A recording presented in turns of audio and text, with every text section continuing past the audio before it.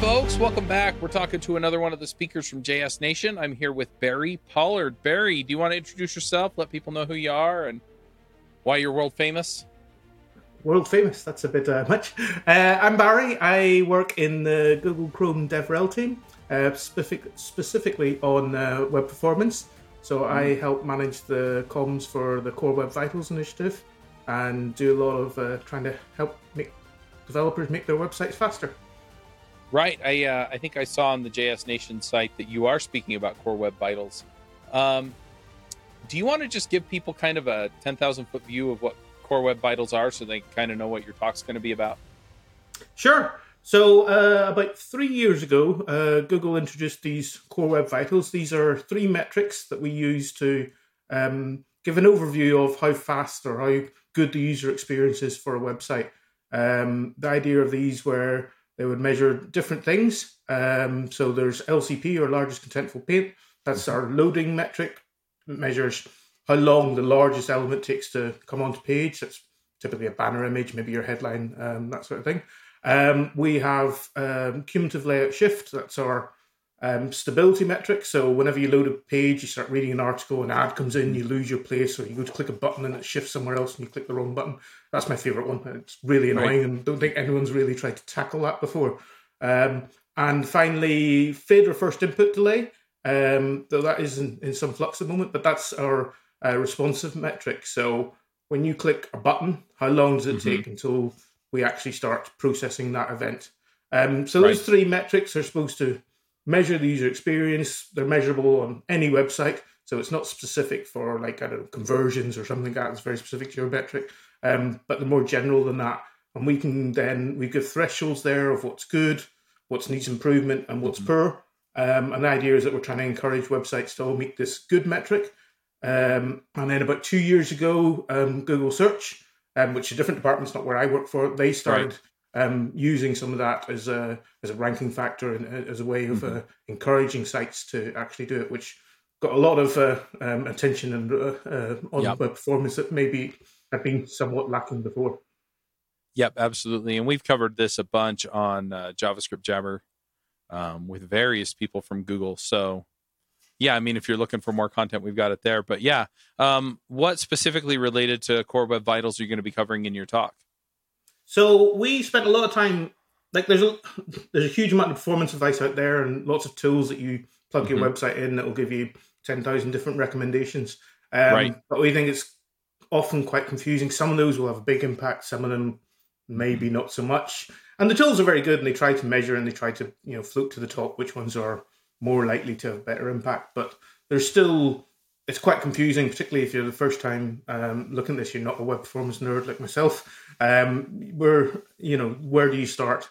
So we spent a good bit of time doing a lot of research last year, analyzing a lot of data and coming up with our top recommendations. So we've got 3 recommendations for each of those metrics and saying, have a look at these first. They're relatively easy.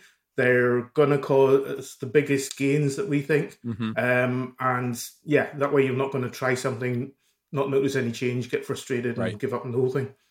And then after you get through those, you can start looking at all the other 10,000 recommendations and hopefully you'll get a better idea of how your website performs and stuff like that. But these are ones that we recommend starting with. And some of them are fairly new. So they're new APIs that maybe only came out last year that people might not be as familiar with. Some of them are, older, more traditional things that we just need to give an extra push for. Very cool. So you're not traveling very far to get to this conference as opposed to, my coming from Salt Lake. Are there things that you like to do in Amsterdam for people that are coming out? I love Amsterdam. I used to live in Holland, actually, when I was younger. A long time ago, whenever I was a kid. And it's a great city and it's really pretty and beautiful at night. But there's also quite a lot of conferences go on there. It's like an easy place to get to for Europe. So I'm actually going to be there. I was working out the other day. I'm going to be there about 4 or 5 times this year for various work-related things. Nice. And I was there 2 or 3 times last year as well. So I'm getting to know it well. Maybe I'll persuade Google to buy me a house there. And there you go. What's the best part of the city? Like, what do you like to do when you're there? As I say, walking around the canals at night is is really nice, and it's a good city for having a beer and having a chat with everyone there. But I think the main old town in the centre, there's kind of a circle of canals that Yep. centric circle of canals there. That area is just really nice to just have a wander around. There's other areas nice. There's Wando Park and stuff like that, Yep. slightly outside of that area. But just the main city centre is quite, walkable and cool to get around as long as you don't get knocked over by a bike. Right. But yeah, having a wander around there is just really nice. Yeah, I've only been there once, and I planned it actually when I went to have a day before the conference I was going to go wander the city, and my connecting flight missed, and so I got to spend that day in Minneapolis instead of Amsterdam. Maybe not quite as But pretty. Apologies to my no, Minneapolis friends. yeah, it wasn't exactly what I wanted, but anyway, I wound up being able to just walk around some, try some of the local food. I was all I really had time for. I went to the Rijksmuseum for a couple of hours, and yeah, it was amazing. So yeah, looking forward to maybe seeing a few more of the sites, and yeah, just getting a feel for the city. But yeah, So I think the JS Nation venue is probably in the newer part of town. It's across the river from the older town, but it's very easy and there's lots of people going back and forth there and stuff like that. But that's kind of newer sort of glass buildings and stuff like that, whereas a lot of what people traditionally think of Amsterdam is a short boat ride across the river over to the other side. Well, and I think there was something I saw on the website about possibly doing a canal tour. So, yes. Anyway, yes, absolutely. Yeah, looking forward to that. I guess one other question I have for you related to this before we jump off is, what are the other talks that you've seen on the website that you're looking forward to going to? Oh God, you put me in the thing there. I'm actually not. I came to JavaScript very late, and I'm not a JavaScript expert by any means. So this is probably my first real JavaScript only conference. So I'm actually looking to go along and watch as many talks as I can and try and learn an awful lot about that. Just looking at the schedule here now. React 18, I'm interested in hear about that. I know they've done a lot on performance. Again, I'm kind of performance nerd. I should give a shout out to my colleague Jesslyn, who's also talking there on DevTools. Let me find her. I can't find her. Where has she gone? Oh, I'm looking at the workshop. That's why. Sorry. Hold on a second.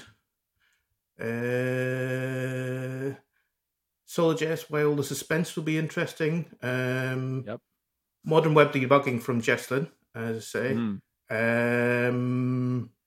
What else? When optimizations backfire from Ivan. I know Ivan quite well, so he's going to give the counter talk to my talk, where he's going to sit there and tell you if you overuse some of these recommendations. That'll be interesting to see.